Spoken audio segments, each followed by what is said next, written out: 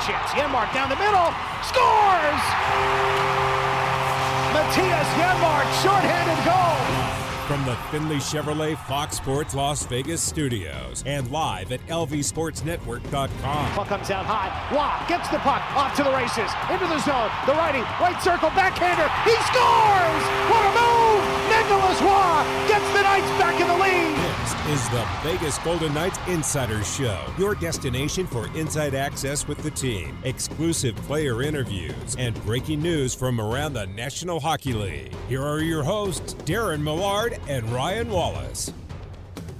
Welcome in, Vegas Golden Knights Insider Show, Fox Sports Las Vegas. Wallace, Millard, Chapman live inside the Finley Chevrolet Fox Sports Las Vegas studios. Finley Chevrolet on the 215, home of the... I'm not a big fan of going on the air afterwards and tooting your own horn. Not.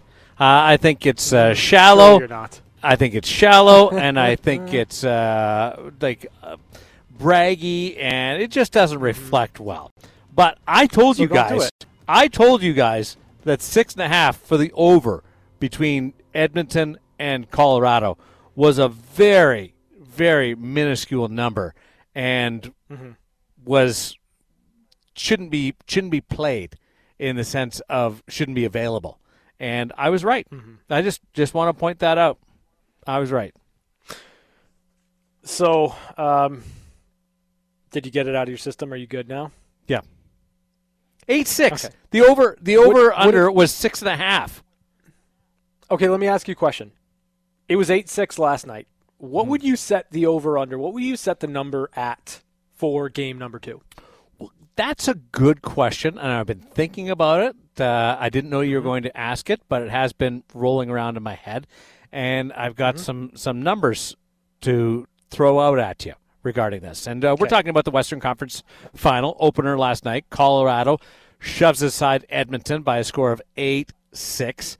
Now, I'm going to go back to Game 1 of the Pacific Division Final with Calgary. Yeah. And Calgary, they went one better. That was 9-6. There was 15 goals in that one. The next game was 5-3. So you still had 8.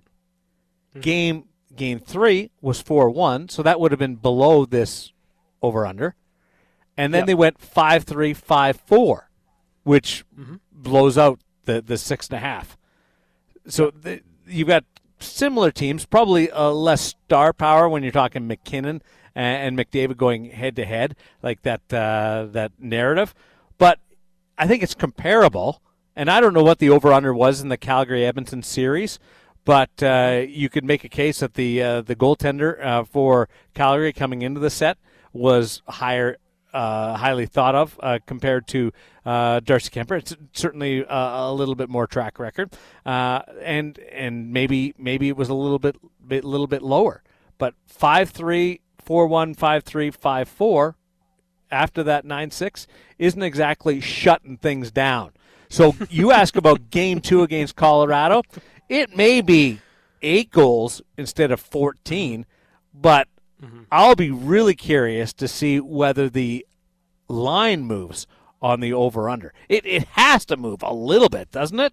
Or a lot? So the reason that I ask, right now I'm looking at Game 2 right now on the score, and the line that I'm seeing right now is 7.5. So they bumped it up a goal. That's a lot.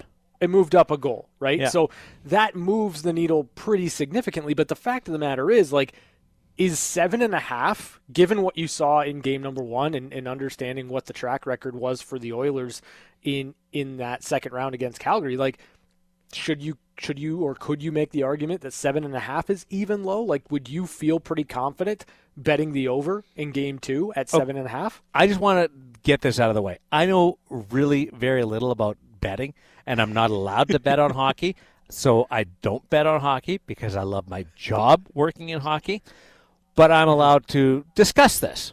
So I'll give you my very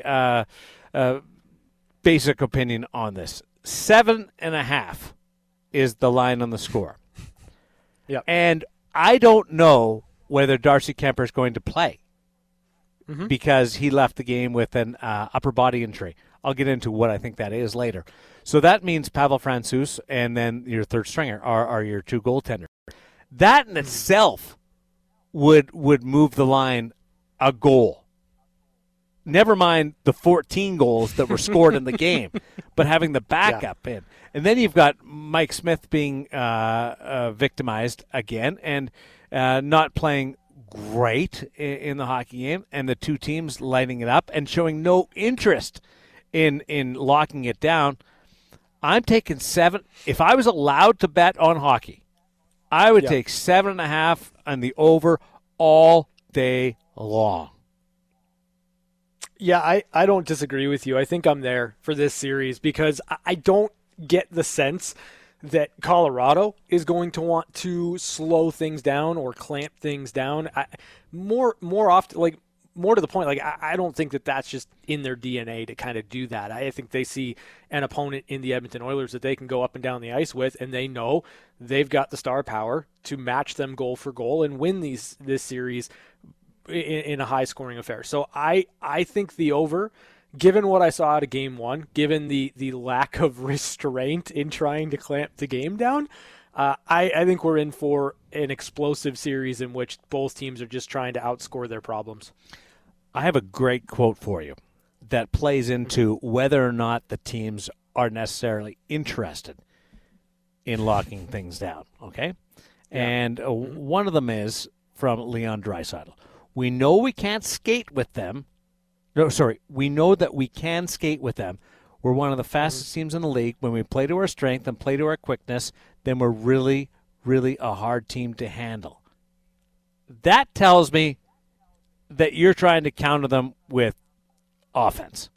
Now, you'd like to allow fewer goals, but you're not playing. You're not going to the trap here and trying to snuff it out. When you say we can skate with them, that tells me you're trying to match them offensively. Here's a second quote, and this is from Nathan MacKinnon. We would prefer not to play an 8-6 game up 7-3. All right? We would prefer not to play an 8-6 game up 7-3. You know what that tells me? Is they wanted to win 8-3. They were not that Nathan MacKinnon's quote does not translate straight into we're trying to win 2-1 tomorrow night in game 2. No, It's we would like to win 8-3. We still want to score 8 goals in the game. We just don't want to give up 6. So this is destined to be one of the great series. Now, the last time we saw anything close to this in a conference final was when, and if you watched the TNT broadcast last night, you're aware of this. If you didn't, I'll tell you, was when Wayne Gretzky was playing in the league, and they were playing the Chicago Blackhawks. And it was wildly high-scoring, record-setting high-scoring games in that series, 1985. And the Oilers were like they were a juggernaut. They were the start of their run, and they blitzed everybody. But in that game, in that series, Chicago and Edmonton, mid-'80s, there wasn't a chance that Chicago was going to win that series. And it was high scoring, and Edmonton did whatever they wanted. No, I'm serious. It was not even close. Like, you enter the conference final, Edmonton was just playing for stats before they got to the Stanley Cup final, and because it was so lopsided between the Smythe division and the Norris division back then. That's what the divisions in the West were called, and it was just brutal. Like Murray Bannerman, like I can't imagine what he went through facing the Edmonton Oilers on a night-by-night basis. But this is different. Like I think that this has the potential to be a really competitive series. I think that if it goes 7, we'll probably have a goalie pulled in 6 of the games because of the way that I'm serious.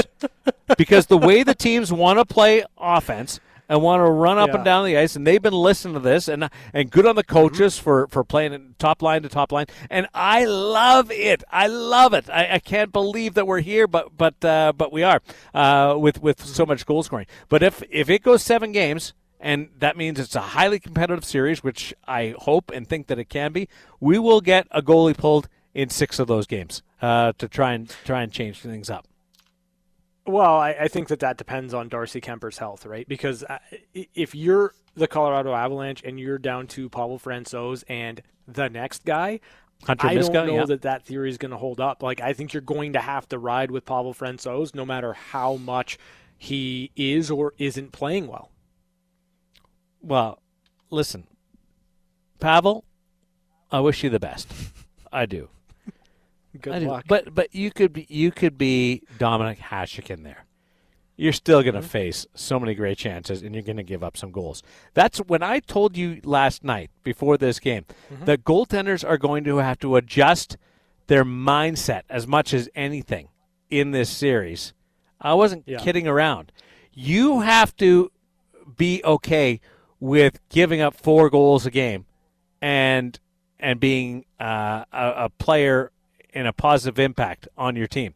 That's how good these two offenses are in this league, in this series. It's just a reality. And if you give up 4 goals, like I said, both goalies could come out of this with averages over 4.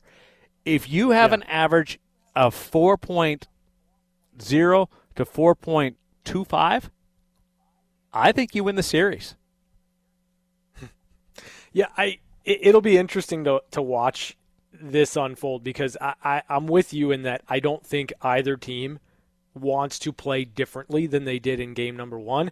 And frankly, if I'm the Colorado Avalanche, like, I don't like the idea or the fact that the Edmonton Oilers were outplayed badly in the first 20 minutes of that game and still put 6 goals on the board and made you sweat it out down the stretch. Like, to me, game 1 against Calgary, when the Oilers were able to come back and tie that game, even though they ultimately lost that game, I think that's where the Flames lost that series. And I feel like the same might have happened to Colorado with the Oilers coming back, making it interesting, and proving that they can score at will no matter how poorly they're playing. Yeah, I'm going to go with just pure excitement and joy that we're here to a period where the National Hockey League is willing to trade chances, and the coaches aren't yelling and kicking and screaming about how bad their teams were, even if they win. And they allow 6 goals like Colorado did last night. They'd like to be better, and both teams do want to give up less, but they're not talking about scoring less themselves to give up less. And I think that's the best part about it. Now, there's a couple of question marks here. Mike Smith, can he bounce back again? He did it in round 1 against Los Angeles after he coughed up the puck and led to a groovy goal by the Los Angeles Kings into an empty net. He bounced back after getting pulled in game 1 against Calgary in a 9-6 loss to the Flames. And he came back and was the better goaltender for the rest of the series. Can he do that for a third time? Oh, that's up to Mike Smith. Based on his previous track record lately, maybe getting out and getting a bit of a rest and watching for a little bit isn't a bad thing. The other part is the goaltending for the Colorado Avalanche. Darcy Kemper left last night in the middle of the second period. They called it an upper body injury. What is that? And nobody has been able to report what exactly it was. Now, there's some speculation, though. And it does revolve around the stick that he took through the mask in the second round in the Nashville series, in which he left the game and came back, and there was some a scare there, and he suffered a laceration, but he was able to get back and get into the net. There's speculation that his injury last night, the upper body, is related to that. How is that? Well, he took a shot off the mask before he left the game. And that could be the upper body. That could be concussion. That could be blurry vision. That could be just not feeling right. That could be impacting the laceration. Maybe something got in there. I don't know what it is. Any one of those things could be part of it. But that is some of the scuttlebutt that's happening in Denver today regarding the availability of Darcy Kemper. It doesn't sound like he's going to be available for game 2, but they have not ruled him out just yet. I hope he plays. I really do hope he plays. But right now, several people are leaning towards Pavel Francouz getting that start. Yeah, I think that, the Mike Smith question is an interesting one, but given the fact that he's done it twice now, that he's been able to rebound, he's been able to find his game and find his form, I'm going to lean, and everyone knows how ridiculous this is coming from me, but I'm going to lean toward Mike Smith figuring things out. Though, it'll be interesting to see if what Mikko Koskinen was able to do in relief at least kind of piques the interest or pushes Jay Woodcroft in the direction of giving Mikko Koskinen a start. We'll see. I don't feel like that's the right move to make right now. I think you got to get Mike Smith back in the net and hope that he refines his form. That being said, Darcy Kemper is a much bigger story for me in this series than Mike Smith and whether or not he can rebound, because I just look at, the Colorado Avalanche. They bring in Darcy Kemper after moving on from Philip Grubauer to be the guy. And against an Edmonton Oilers team that puts the puck in the back of the net with that much regularity, you need your number one goaltender in there. I don't think they win this series if Pavel Francouz has to be the number one goalie. I just don't see the quality of goaltending being enough to overcome Connor McDavid, Leon Draisaitl, and this Edmonton Oilers team. Here's the issue with Pavel Francouz is he gets hurt. Like he's like Antti Raanta. He's a great goalie, but one of the knocks against him is he's a little fragile when it comes to his durability. So if Kemper's out and Francouz is in and he gets hurt, then you got to go to Hunter Miska or whoever down with your team, which is going great in the American Hockey League. That's an issue as well. The whole idea that Edmonton would switch goalies right now is ludicrous. Mm-hmm. Honestly, I agree. Mike Smith got pulled in Game 1 against Calgary, and Mikko Koskinen came in and was worse. Now, last night he came in, and he was good. He stopped 20 of 21. Yeah. He was great, but you're playing with house money. Trust me. Like, going in relief as a goaltender is one of the easiest things in the world, because if you suck and you're terrible, like Koskinen was in Game 1 against Calgary, well, Calgary was just going that night. Like, I couldn't do anything about it. They were going.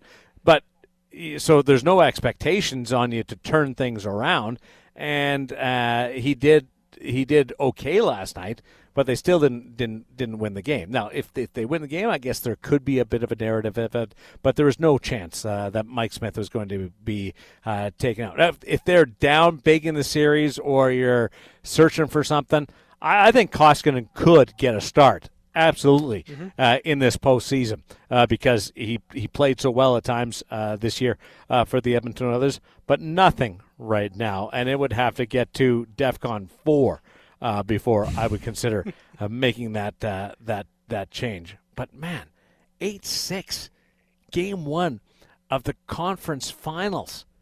Mm-hmm. That's all 4 goalies used. Just beautiful. Like, to me, this is what we signed up for in the West, right? Like, this is when you have Colorado, Edmonton, you are signing up for back and forth action. You're signing up for goals, and both teams delivered, and it was awesome. It was really fun to watch that game last night. And, I think kind of the feeling that we had after Game 1 in the Battle of Alberta, can these two teams keep up that pace? Can they play up to 6 more games that are as fun, entertaining, and exciting as that one? I think so. I want to believe they can, because it was too much fun last night. Wow, and then you had some controversy thrown in there, and sure. The bizarre goal by Cale Makar that everybody on planet Earth thought was offside, and were on Twitter, and Twitter is blowing up, and the Edmonton Oilers appeal it, and they challenge the play, and that's denied, and then that challenge ends up costing them another goal, and they go from bad to worse, and you had 5 goals in 5 minutes. You did have a little bit of everything last night, and a lot of it was really, really good. Now, the controversy on the goal, can we go there right now? Are you okay? Yeah. It was off a tag-up play, and it's a play at the blue line where there's a Colorado player in the Edmonton zone. He's trying to get out. The puck goes in, and you have to basically clear the zone, and then you can go back in. The right call was made. It's not even like up for debate. If you read the rule and you know the rules, it's the right call. The problem is it looks goofy. And every part of your being as a hockey person says that's offside. But you have to take into, and this is where I give the official, the linesman that was calling that play, all the credit in the world, because it looks offside. It's screaming at you that it's offside. There's a player in the zone, the puck goes into the zone, and then the offensive player that's handling the puck, who looks like he's stick handling it at the same time, goes in and scores a goal, just as the player leaving the zone gets out. Again, if you're in road hockey, if you're in men's league, if you're in pretty much any league outside of the National Hockey League, you're probably blowing that down because it just looks so obvious. And where they got into trouble last night, or where the confusion started, was some of the announcers started throwing out the word possession. Sure. It had nothing to do with possession for Cale Makar. It didn't matter that he was stick handling up the ice and he had full possession. What mattered was when the puck crossed the blue line into the Oilers zone, he didn't touch the puck again until the Colorado player exiting the zone got out, and for a split second, Makar hadn't entered. Then he touched the puck, and it was the tag-up rule, which we see so deliberately done 100 times a night, but never on that bang-bang type play. And the official got it. Now, Mike Smith could have made the save, and we would have been saved from all this controversy, but that didn't happen either. But I do want to recognize that I've seen it before. I know it's confusing, but the right call was made. I talked to hockey operations today, and there is no doubt last night that the right call was made. Yeah, it's an interesting concept because I understand the logic behind it. If Cale Makar is stick handling that puck and over the course of the blue line and into the zone, he does not have the puck on his stick, and it allows Nichushkin enough time to come back, tag up, and then once he's onside, touch the puck again. Okay, fine. Like, that's what happened. I can take that on face value. I understand the logic of it. However, I think you're right. The bringing in possession is what started to, I think, confound a lot of people, because based on possession, Cale Makar was in possession of that puck as it was crossing the blue line going into the offensive zone. If you are utilizing that rule and determining possession as being part of what needs to happen or clarifying whether or not a team's offside, then I can see a lot of people getting frustrated and upset and saying that was not the right call. I don't really have a take on this at all. It was reviewed, and you have these moments where you look at these types of plays and you understand that there are certain things that you've got to be looking at and looking for. I guess when it comes across on television, the only thing that you're hoping for is a clearly construed or clearly defined idea of what is or isn't being looked at, like you just gave, Darren, because I think if that was the explanation given on the broadcast, you'd have a lot less angry people at that play. Well, that's on us as announcers. Sure. I agree. I watched the Canadian telecast. That's the stream that I watched last night, and possession was all over their broadcast, and I was screaming at the TV. It has nothing to do with it. Possession is nowhere within that rule. It has zero impact on that play. The only thing that could have blown that play down was Cale Makar touching the puck before the Colorado player leaving the zone, Nichushkin, had properly exited the zone. That's it. It had nothing to do with possession. And I know, and I won't speak for hockey ops, but they're a little frustrated, I would think, because then everybody else starts chiming in and watching it, going, oh, he had possession. Well, it doesn't matter. And it created controversy where there didn't need to be controversy. Now, at the end of the day, like Cale Makar made a brilliant play. I don't think he had. I think he was looking somewhere else. I don't think he knew that he had a teammate in the zone and was trying to exit the zone, even though they were only a few feet apart. Otherwise, he would have done some kind of move at the blue line to buy himself a little more time. Because it was that close. I think they just got super fortunate. There was nothing intentional about making a play like that. It was just part of the wackiness of game number one. I mean, I wouldn't be surprised if Cale Makar had the ability in that moment to make that play, but I'm with you. I don't think that he was intentionally trying to hold off on touching the puck. I think that the puck got a little bit away from him, and it was advantageous to the attack of the Colorado Avalanche. There's a lot of different, when you talk about this game, it's a game of inches. There's that instance where if Makar has clearer possession of the puck, or if he's got the puck on his blade, that goal comes off the board. It doesn't happen, and the Edmonton Oilers are in a better position. But the way that it worked, the way that it broke in that situation, it was advantageous for the Colorado Avalanche, and it was Cale Makar scoring the goal. So I am with you. It's an interesting concept. I, again, feel like in that moment, you need to have a very clear idea of what the rule is, and that needs to be clearly communicated to everybody that's watching the game, and it would cut back on the backlash. But, you're right. You look at the rule, possession's not in there. So, Good goal. I've seen it happen before, and I'll be 100% honest. I was perplexed the first time that it happened where I was watching a game, and I'm like, how can that not be offside? That's like the guy's in there. The puck went in. I never thought of it as a tag up. So I get it. We're so ingrained with that being an offside play that it's. I get why eyewitnesses forget things and see what they want to see sometimes, and their recollection can be clouded. I understand that totally, because good people, great people, watched that last night and thought that has to be offside. It does, and it wasn't. So it's a weird play, and nobody will make that mistake. It was a live tutorial for everybody. Who feels better about where they are going into game two?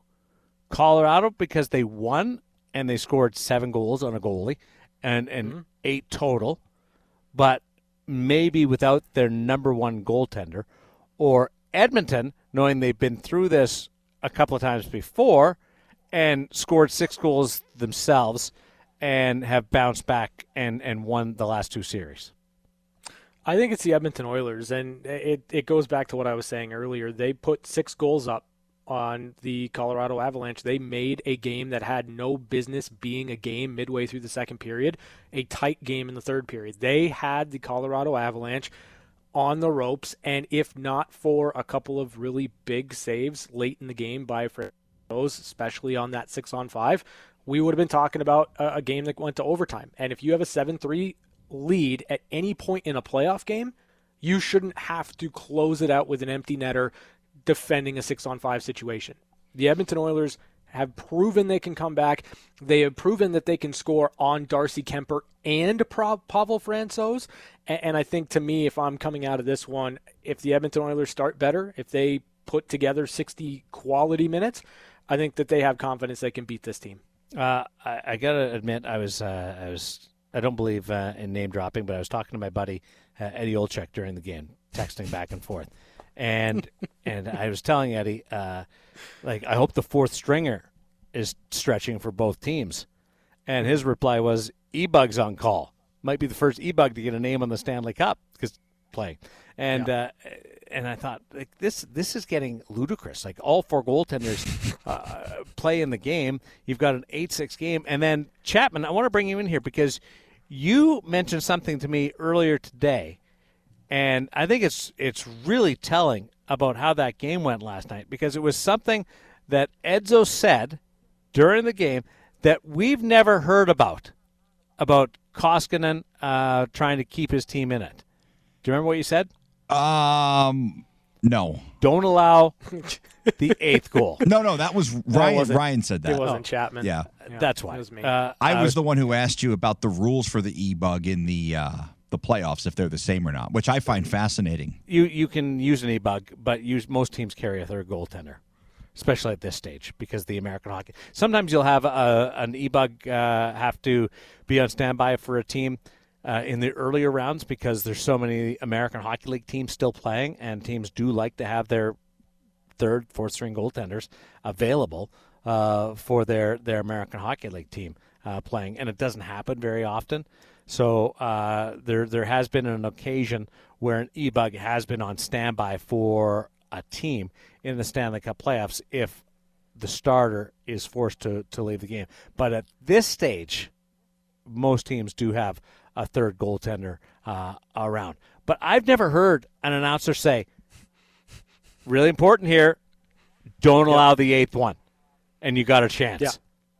That blew my mind. It was perfect. It was beautiful. It wasn't Edzo encapsulated the game. He wasn't trying to be cute.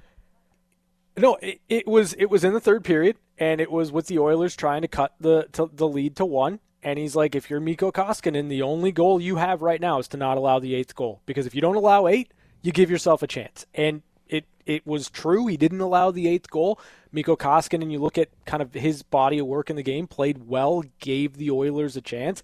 But the fact of the matter is we were headed, I firmly believe we were headed to a game that probably would have gone to double overtime. Had the Oilers found another goal, we would have had a 7-7 game in overtime in Game 1 of the Western Conference Final. That would have been phenomenal. You know what would have happened?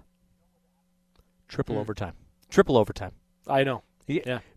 Would have been great. You have 5 goals in 5 minutes and 14 goals between the two teams equally. Nobody can make a save. Nobody can make a defensive stop. Like I was watching that going, are both teams going to work nonstop on defending a 2-on-1 tomorrow?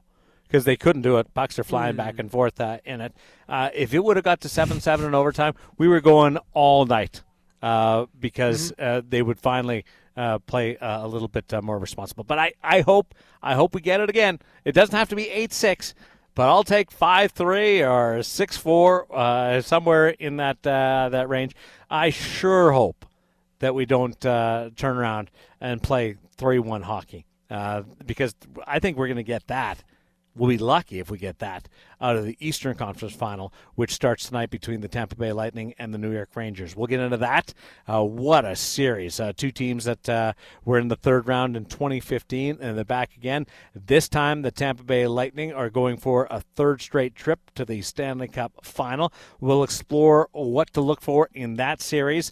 Up next, some not surprising news, but also very significant news from the world of hockey to tell you about and dive into. And how many first-round picks are really in play going into the National Hockey League draft? We've got some stats for you.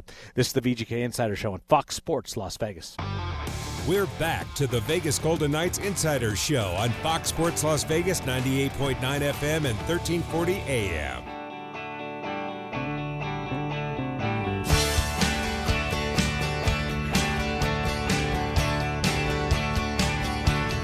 We're all sports fans. We love it.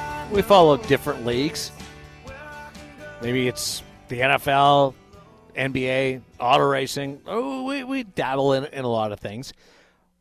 I want to know from you, as you sit there listening to the show right now, if you had your choice to be the coach or the team principal or the manager of any team or organization in sports, what would it be? Would it be Ferrari in Formula One?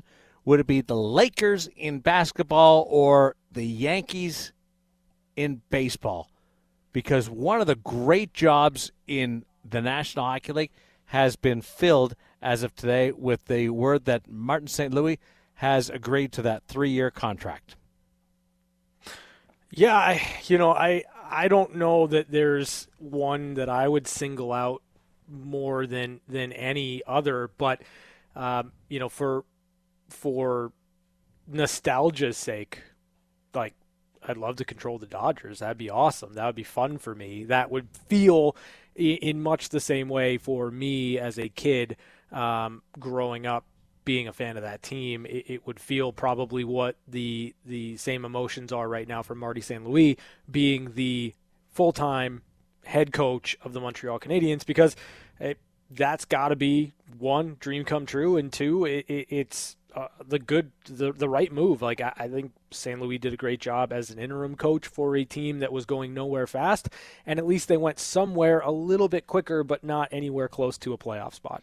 Incredible. He joins a list that includes the likes of the great Dick Irvin, Toe Blake, Scotty Bowman, Pat Burns. I mean, this is a phenomenal list of full-time coaches with the Montreal Canadiens. Legends. Different people have won Stanley Cups. Jean Perron won a Stanley Cup.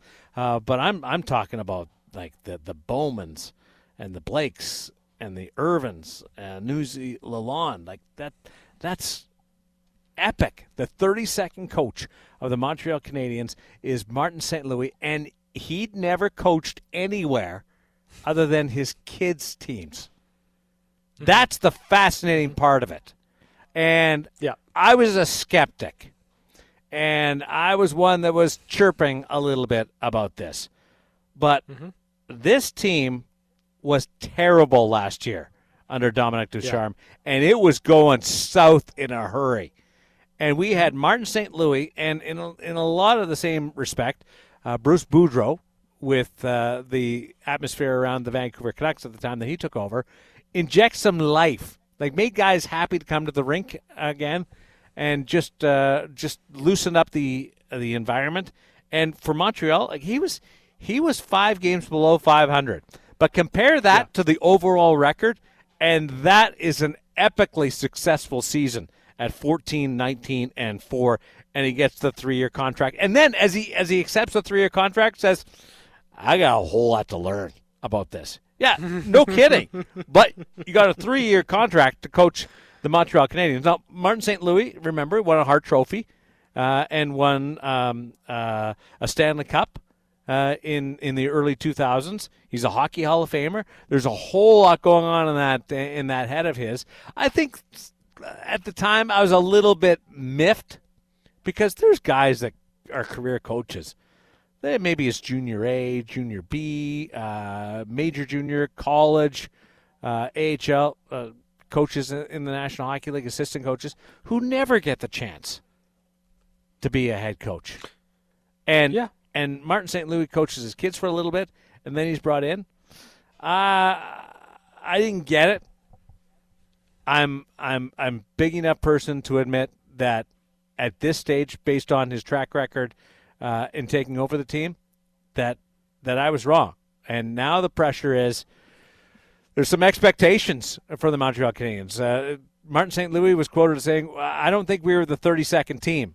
They finished 32nd. They won the draft lottery because he said, I don't think we're the 32nd team. Are we a playoff team? Maybe we're not quite there. But he raised some expectations, and I don't know whether they're not a team that's between 28th and 32nd. That's where I have them. Yeah, I certainly don't think that they're a playoff team. I really don't. But to me, the biggest reason why you give Marty St. Louis a try, like the biggest reason why you continue down this path, is what he was able to do for Cole Caulfield, right? Like you're talking about a player that in the Canadiens' run to the Stanley Cup final, he was electric, he was dynamic, he was everything you needed. Cocky, swagger, everything, right? Scoring, confidence. Yeah, exactly. Chirping Robin Leonard. Like, come on. It was ingrained in Cole Caulfield. And then 21-22 comes around. He cannot score to save his life. There was no offensive production from Cole Caulfield. I believe, if I'm not mistaken, he was even sent down to the AHL for a couple of stints.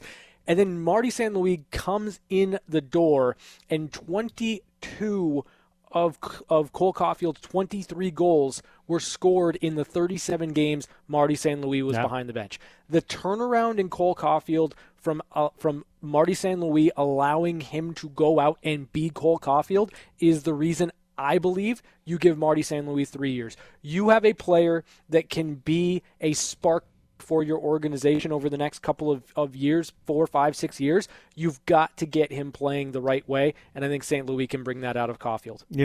Cole Caulfield has to own some of this slump too, though. It can't just be Martin St. Louis turning things around for him. He's got to be able to produce, whether he's getting along with the coach is playing him in the right spot, or because the same coach was his coach when he went to the Stanley Cup final. And I don't know how much changed. It couldn't have been that drastic. So Cole Caulfield has to own some of that. But getting him back going in the right direction, feeling good about himself, is certainly significant. When you score 1 goal under one guy and then you score 22 goals under the next guy, it doesn't take a rocket surgeon to say, we might go with door number 2 for the rest of it and give him a 3-year contract. We've got first-round picks in play. At least I think we do. And I'm going to explain to you exactly why a couple of teams are talking tough about their first-round picks being available. I've got a theory on this. Plus the VGK play of the day, which goes back to the Stanley Cup Finals, or Stanley Finals last night in the Western Conference Championship Series, and news and notes from around the National Hockey League as we have one-timers. It's the VGK Insider Show on Fox Sports Las Vegas. Stay with us. No chance to shoot for Stevenson. Centered. Eichel scores! It's time for the play of the day on the VGK Insider Show. Let's go back to the only game of last night, and when there's 14 goals scored, how do you really limit the play of the day to 1 goal? It's hard. This might have been the biggest challenge of the VGK Insider Show Play of the Day Committee of all time. But we did it, and it was a beauty from Mr. Nathan MacKinnon. Just keep finishing that check until you're in submission. Here comes MacKinnon moving in. He scores! With the poke check, and MacKinnon softly puts it right between the legs. Too much spacing there, Jones.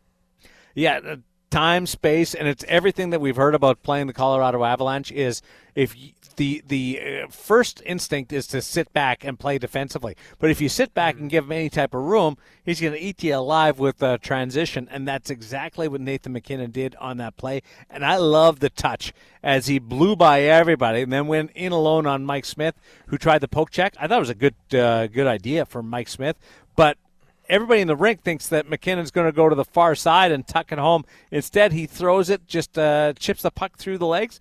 What hands to go along with that blinding speed.